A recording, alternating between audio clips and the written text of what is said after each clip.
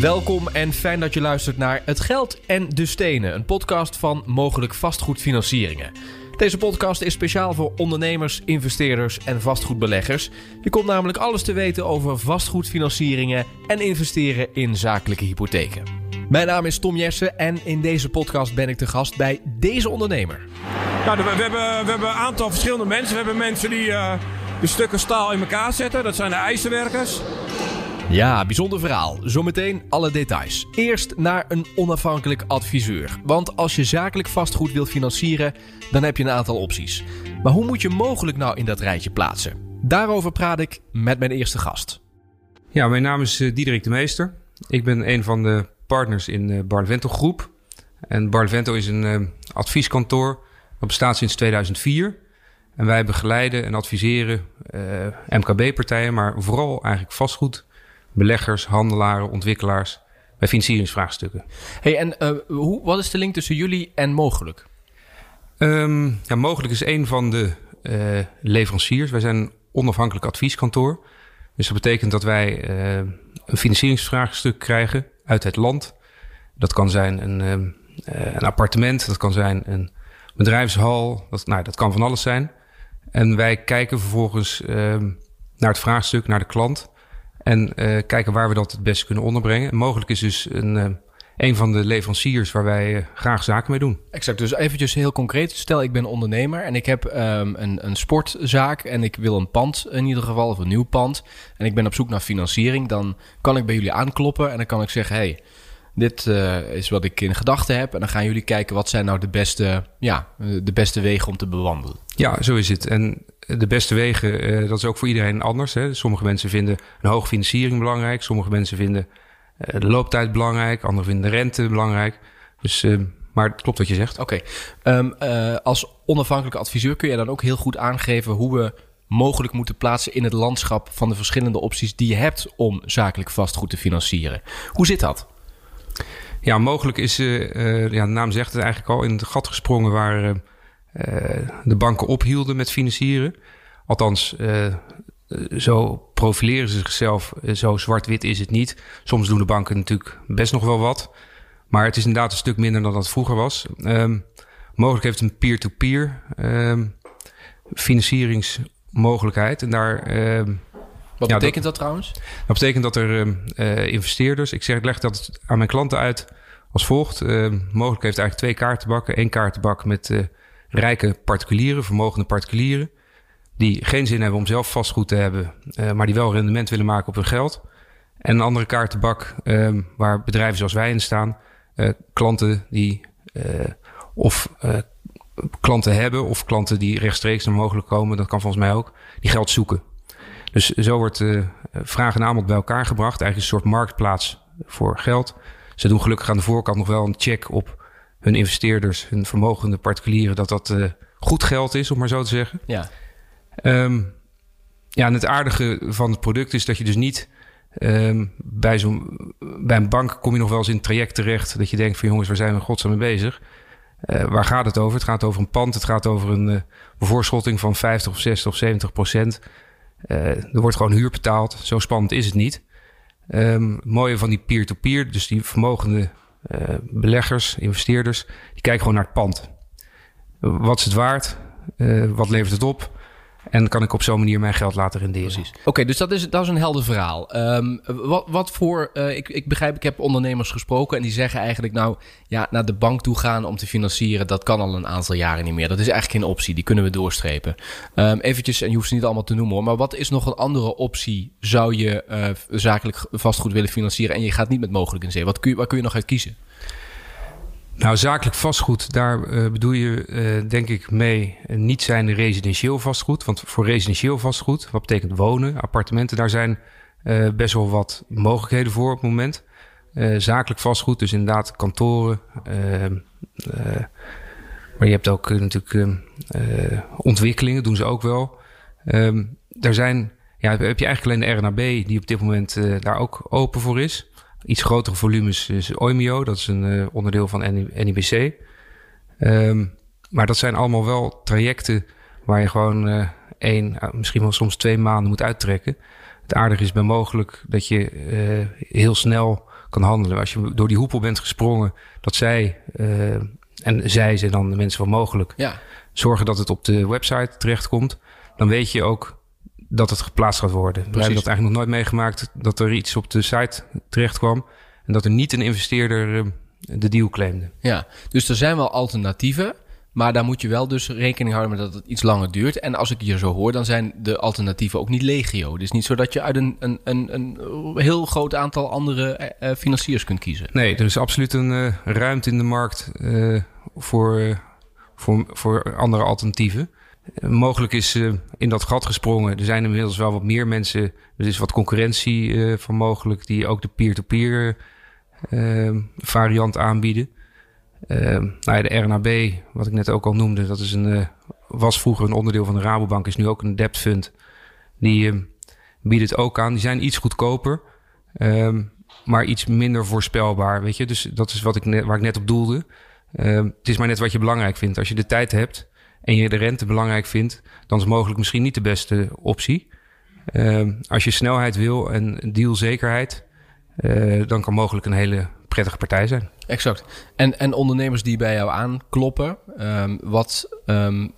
wat vinden die belangrijk? Want ik heb een beetje de indruk, als ik zo de ondernemers spreek, die willen vooral bezig zijn met het ondernemen, het bedrijf. Een pand hoort daarbij, is natuurlijk wel belangrijk, maar dat moet allemaal niet te lang duren, want dat is iets wat we gewoon nodig hebben en dan willen we weer door. Dus dan is mogelijk wel een goede optie, want het kan allemaal heel snel. Zeker, ja, het hangt heel erg van het profiel van de klant af. Hè? Want je hebt inderdaad, als het voor je een eigen gebruikssituatie is, dus een winkelier die het winkeltje kan kopen of zoiets dergelijks, dan is helemaal waar wat je zegt. Dan kan het gewoon snel. Je bent ook nog eens flexibel, dus mocht je veel geld gaan verdienen in de toekomst en je wil sneller aflossen, dan kan dat ook. Dus dat is prettig. Maar je hebt ook beleggers die iets willen kopen wat niet helemaal past binnen de richtlijnen en het beleid van de debt funds die een stuk goedkoper zijn. Ja. En dan kan het zijn dat je bijvoorbeeld een ontwikkeling... We hebben vorige week een ontwikkeling bij... dat is een klant, dat is wel een leuk verhaal om te vertellen. Die kwam vorige week bij ons. Die heeft een oud kantoorpand gekocht waar die 14 appartementen in gaat ontwikkelen. Nou, dat is al nagenoeg vergund. In ieder geval bestemming is gewijzigd. En hij moet 1 februari afnemen. Nou, het is nu de 20ste. Dus vorige week was rond de 15e kwam hij binnen. Dus heb je 2 weken. Nou, lang verhaal kort. Afgelopen dinsdag stond hij op de website. En Van mogelijk. Ja. Gisteren, nou dat is gisteren. Hij is ook gelijk geclaimd. De stukken zijn bij de notaris. Ik heb net notaris aan de telefoon gehad. Kan gewoon 1 februari draaien. En dat is dus een deel van de aankoopfinanciering. Weet je, praat je over 30% van de aankoop. En uiteindelijk wordt dat op koop-aanneem overeenkomst verkocht aan de klanten. Dus dat betekent dus dat particulieren die appartementen gaan kopen. En op het moment dat zij een eerste termijn betalen, dat is dan de grondtermijn. Daarmee wordt mogelijk afgelost. Maar het is dus een hele snelle klap. Waar een investeerder in 1,5 jaar 6,5% of 6% rente kan vangen, rendement kan maken. En nog een stukje exit, want dat is dan zeg maar de vergoeding voor het feit dat het wat minder lang is. Nou, klant blij, wij blij, mogelijk blij. Ja, eigenlijk een heel wel goede constructie, want iedereen heeft er een voordeel bij deze constructie. Ja, maar ja, dat is ook ons werk. Hè. Wij proberen onze klanten altijd te helpen en de beste oplossing te zoeken. En ja, dat is natuurlijk niet altijd mogelijk. Sterker nog, wij zijn onafhankelijk, dus wij zoeken de beste partij voor de klant. Daar is Barlevent ook groot in geworden, maar mogelijk is daar gewoon een belangrijke speler in geworden. Wat is nou belangrijk als ik een pand wil financieren? Wat zijn belangrijke elementen om rekening mee te houden? Het soort pand is natuurlijk belangrijk. Hè? Praten we over appartementen of woning of praten we over bedrijfspanden? Waarom is dat belangrijk, dat verschil? Nou, de financierbaarheid is daarin heel erg verschillend. Kijk, wonen, er is een groot tekort aan. Dus dat blijft, daar zijn alleen maar meer partijen op de markt aan het komen. Daar heeft mogelijk trouwens nu ook een propositie voor, een buy-to-let. Dus kopen om te verhuren. Dat is niet de peer-to-peer, maar dat is eigenlijk een tweede onderdeel bij mogelijk. Maar daar zijn er veel meer van. Voor bedrijfspanden, ja, dan moet je kijken van waar staat het object? Wie is de huurder? Zit ik in een krimpgebied of zit ik in de Randstad? Er zijn een heleboel dingen belangrijk. De staat van het object, hoe ziet het eruit, het onderhoud. Maar vooral ook de alternatieve aanwendbaarheid. Dat is ook iets waar je naar moet kijken. Stel dat deze huurder weggaat. En er zit een, weet ik wat, het is een hal. Kan je daar nog wat anders mee, weet je, als het leeg komt te staan. En alle banken die zijn gewoon heel terughoudend op dit moment. En het heeft natuurlijk de hele COVID-crisis heeft daar niet in geholpen. Je ziet dat kantoren nu weer wat meer geliefd worden dan na de kredietcrisis van 2008, die tot ongeveer 2012, 13 duurde in onze branche. Er is natuurlijk een tijd geweest dat kantoren ook niet financierbaar waren. Winkels wel. Je ziet nu eigenlijk het omgedraaide, dat kantoren weer financierbaar worden. En dat winkels, retail, echt wel onder vuur ligt. Mm-hmm. En die zaken die jij nu net noemt, die zijn natuurlijk belangrijk voor de ondernemer om dat in de gaten te houden en dat te checken. In hoeverre kijkt een investeerder daar ook naar? Dat zou je natuurlijk wel moeten doen en mogelijk die bereidt dat voor. Maar er wordt ook deels op emotie gefinancierd. En dat is ook wel weer het aardige. Ik heb ooit eens een keer een vraagstuk gehad. Een 16e eeuws pand ergens in Noordoost-Groningen, waar een restaurantje in zat.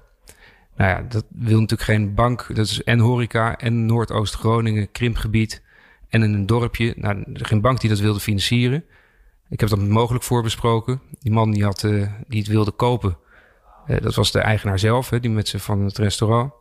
En uiteindelijk was er een investeerder die woonde daar in de buurt en die ging daar al 20 jaar met zijn vrouw eten. Dus die dacht, ja, weet je, als deze horecagelegenheid, dit restaurant weggaat, dan komt er weer een nieuwe. Dus dat is meer op emotie dan als je het heel erg rationeel gaat bekijken. Ja.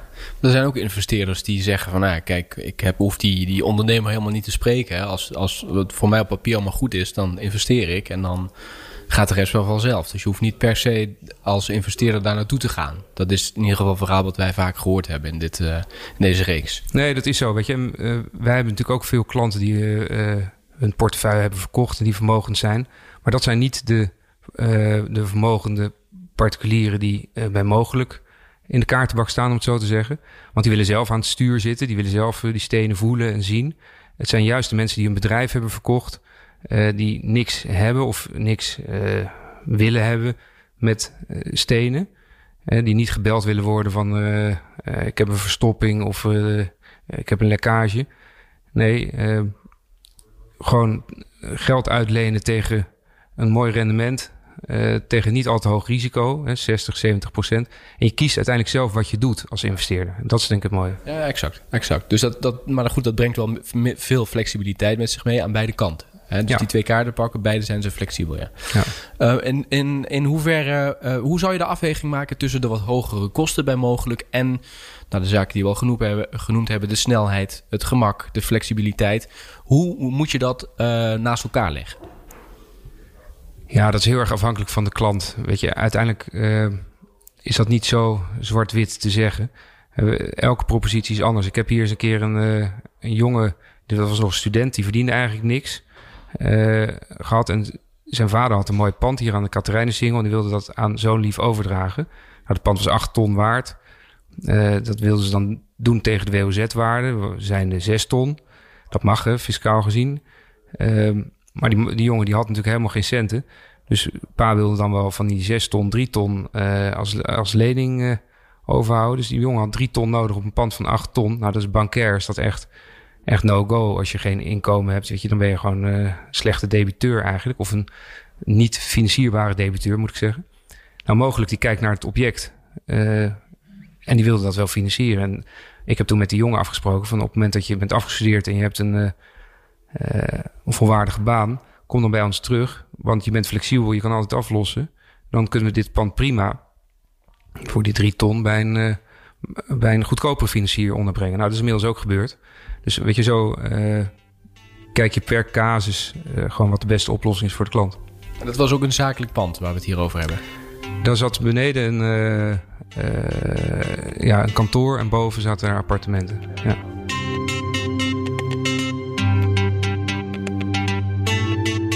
Diederik de Meester was dat, onafhankelijk adviseur. Dan naar het noorden van het land. Naar een ondernemer die ook zijn pand heeft gefinancierd via Mogelijk. Ja, mijn naam is Bouke Adema. Ik ben de eigenaar van Scheepswerf Padje, of Padje Waterhuizen. Precies, Waterhuizen naast Groningen ligt het, hè? In het noorden van het land. Ik zie je lippen bewegen. Oh, sorry, we moeten iets harder praten, want anders horen we elkaar niet. Ik zeg, het ligt naast Groningen, in het noorden van het land. Wat gebeurt er hier? Wat is dit voor bedrijf? Wat gebeurt er hier? We zijn op dit moment... Ja, we bouwen schepen hier in Waterhuizen. We zijn een scheepswerf. We hebben altijd veel projecten. Dus op dit moment bouwen we een soort supplier. Voor een Schotse klant. Dus die zijn nou druk mee bezig. Precies. Kun je vertellen wat er daar bijvoorbeeld gebeurt? Wat zien we daar aan de overkant? Ja, dit zijn een paar delen van het schip. De achterkant en de voorkant. Die bouwen we in de hal waar we nu staan. En dus eigenlijk kijken we nu tegen de achterkant aan. Precies, dit is de achterkant van het schip wat we hier zien. Ja, dat klopt. Ja. Exact. Hey, hoe groot is dit terrein waar dit bedrijf ligt? Hoe groot? Dit schip die valt op zich wel mee. Die wordt iets meer dan 40 meter. Het is klein. Dit schip wordt gebruikt bij de Salm, de farm, zeg maar. De Salm farms in de Noordzee. Bij Schotland. Dus deze valt op zich wel mee. Maar we hebben gisteren een schip, een binnenvaarttanker te water gelaten. Die is alweer 85 meter. Ja, en we bouwen ook wel eens andere schepen. Precies. Hey, en dit bedrijf, dat ligt hier op dit terrein. Hoe groot is het terrein? Nou, dit terrein is wel redelijk groot. Dit terrein is bijna meer dan... ik weet het niet. Ik had mijn huiswerk even beter moeten doen. Maar meer dan 3000 vierkante meter. Precies, dat is echt enorm. Hè? En aan de overkant van de weg ligt ook nog een terrein. Is dat ook van jullie? Nee, aan de andere kant van de weg ligt... dat is het terrein van GS Yard. Dat was vroeger de Van Diepenwerf. Eigenlijk dezelfde afmeting. Eigenlijk zijn we hier ook een schiereiland meer aan het Winschoterdiep. Dus dit is ook echt, we zijn officieel ook een buitendijkse werf. Oké, wat vet. Hey, hoe is dit allemaal gefinancierd? Nou, het is gefinancierd door mogelijk vastgoedfinanciering uit Breukelen. Daar hebben we uiteindelijk het geld bij elkaar de financiering kunnen krijgen om het zelf te kopen. Precies. Kun je vertellen hoe dat ging? Ja, nou eigenlijk even een klein verhaaltje eraan vooraf. Scheepswerf Padje is een hele oude werf, meer dan 240 jaar oud, familiebedrijf. Die zijn rond 1990 overgenomen door een directie, door een andere scheepswerf, de Verharding Groep. Die hebben eigenlijk binnen een jaar de werf eigenlijk op zeep geholpen. Dat was waarschijnlijk ook de bedoeling. Dat heeft dus eigenlijk van 2000 tot 2010 heeft het eigenlijk brak gelegen of stilgelegen. Gebeurde niks. Ik ben hier toen gekomen in ook rond 2010 als huurder van een Nederlandse vastgoedclub, TCN. En uiteindelijk heeft TCN het op de veiling gegooid. Zeg maar, die hebben het verkocht. En toen moest ik geld hebben. Nou, en dat ging, ik ben begonnen bij de banken. Nou, dat liep voor geen meter. Ik kwam niet verder dan de balie. En uiteindelijk ben ik in contact gekomen met mogelijk vastgoedfinanciering. En dat ging eigenlijk hartstikke goed. Nou, dat ging eigenlijk wel heel goed, moet ik zeggen. Ja, kun je vertellen hoe dat ging? Hoe werkte dat? Nou, eerst natuurlijk bel je even op. Dan moet je wat gegevens sturen om welke locatie het gaat. Nou, en natuurlijk alle jaarcijfers erbij, dus de jaarcijfers meesturen. Zoveel mogelijk over de locatie, taxatierapporten. Dan moet je op gesprek komen. Ze willen natuurlijk ook even zien wie je bent en wat je bent. En dan zetten ze zeg maar ik weet, daar hebben we waarschijnlijk een andere term voor, maar zetten ze de financiering uit bij hun eigen, bij hun relaties. En dan uiteindelijk zijn er dan gegadigden die dit eventueel willen financieren. Ja, precies.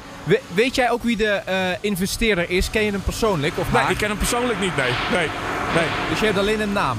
Ik heb de naam staat wel in alle hypotheekdocumenten. Alleen, ik ken de partij niet persoonlijk. Nee, precies. Vind je dat belangrijk om de investeerder te kennen, persoonlijk? Nee, eigenlijk niet. Nee, eigenlijk, ik was al dolgelukkig dat we financiering voor elkaar konden krijgen. Want het was best wel spannend wat ik zei. Want het lag bij de curator. En de curator had zoiets van, als je nou niet zelf financiering regelt, gaan we het verkopen. Dus was ik eigenlijk ook het hele bedrijf ook kwijt geweest. Want er waren wat kapers op de kust, wat concurrerende scheepswerven. Die wilden dit ook hebben? Ja, die wilden dit ook hebben. En die hadden mij natuurlijk niet hier laten zitten als ze huurders zijnde. Waarschijnlijk hadden ze alles gedaan om ons weer weg te krijgen. Dus als de financiering niet gelukt was, dan was het ook het einde geweest van de scheepswerf onder mijn leiding, zeg maar. Precies. We lopen even een stukje die kant op. Ja. Kijk uit voor de kabels. Dan kunnen we even kijken wat er gebeurt. Even kijken, we kijken nu de scheepswerf in. Er zijn best wel veel mensen aan het werk hier, hè? Ja, we werken hier op het hele terrein. Niet altijd... we hebben natuurlijk ook heel veel inleners, maar we zijn altijd wel met minimaal 80, 90 man. Exact. En wat zijn deze mensen nou aan het doen? Nou, we hebben een aantal verschillende mensen. We hebben mensen die de stukken staal in elkaar zetten. Dat zijn de ijzerwerkers. En dan hebben we de lassers die stukken weer in elkaar vastlassen. En dan hebben we uiteindelijk ook nog slijpers die alles weer mooi glad slijpen. Nou ja, en daarna komt de schildersploeg. Exact. En dit is niet de enige loods die je hebt, hè? Er liggen er meer op het terrein. Is dit ook de loods waar het schip in elkaar gezet wordt? Nee, dit is eigenlijk een van de kleinere hallen die we hebben. Dus hier maken we alleen de kleinere delen. Dus en dan hebben we nog de hal hiernaast. Daar bouwen we al grotere stukken. En dan hebben we nog een hal buiten, daar bouwen we echt het schip aan elkaar. Exact. Oh, precies. Dus dat gebeurt buiten. Ja, oké. Laten we even teruglopen, want de lawaai is daar iets minder. Ja, schitterend om te horen hoe dat gaat en te zien hoe dat gaat. Hey, over wat voor financiering spreken we als je zo'n enorm terrein wil dat vond ik eigenlijk ook wat verpranten. Want wat ik vertelde, geen enkele bank wilde met mij in zee.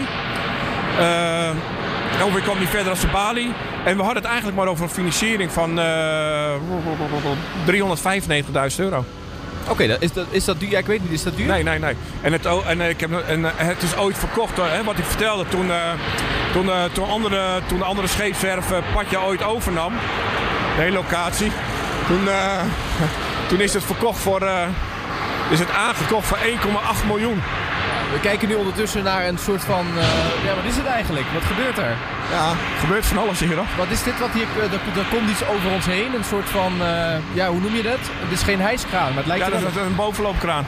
Oké. En waar gebruik je die voor? Ja, daar hijsen we stukken mee op. Dus dat valt op zich wel mee. Beide kunnen 10.000 kilo per stuk tillen. Dus het gaat straks een stukje optillen van ongeveer 20.000 kilo. Precies. Oh, 20.000 kilo maar. Ja. Exact. Nou, het stuk wat je daar ziet liggen, die weegt al bijna 80.000 kilo. En wij doen alles in tonnen. 80 ton, maar... Ja, precies. Hey, wat is nou belangrijk om vanuit jouw positie in de gaten te houden als je zo'n pand, zo'n object wil financieren? Ik zal het nog een keer vragen. Wat is nou belangrijk voor jou als je zo'n pand wilt financieren? Waar moet je op letten? Even kijken, waar moet je op letten?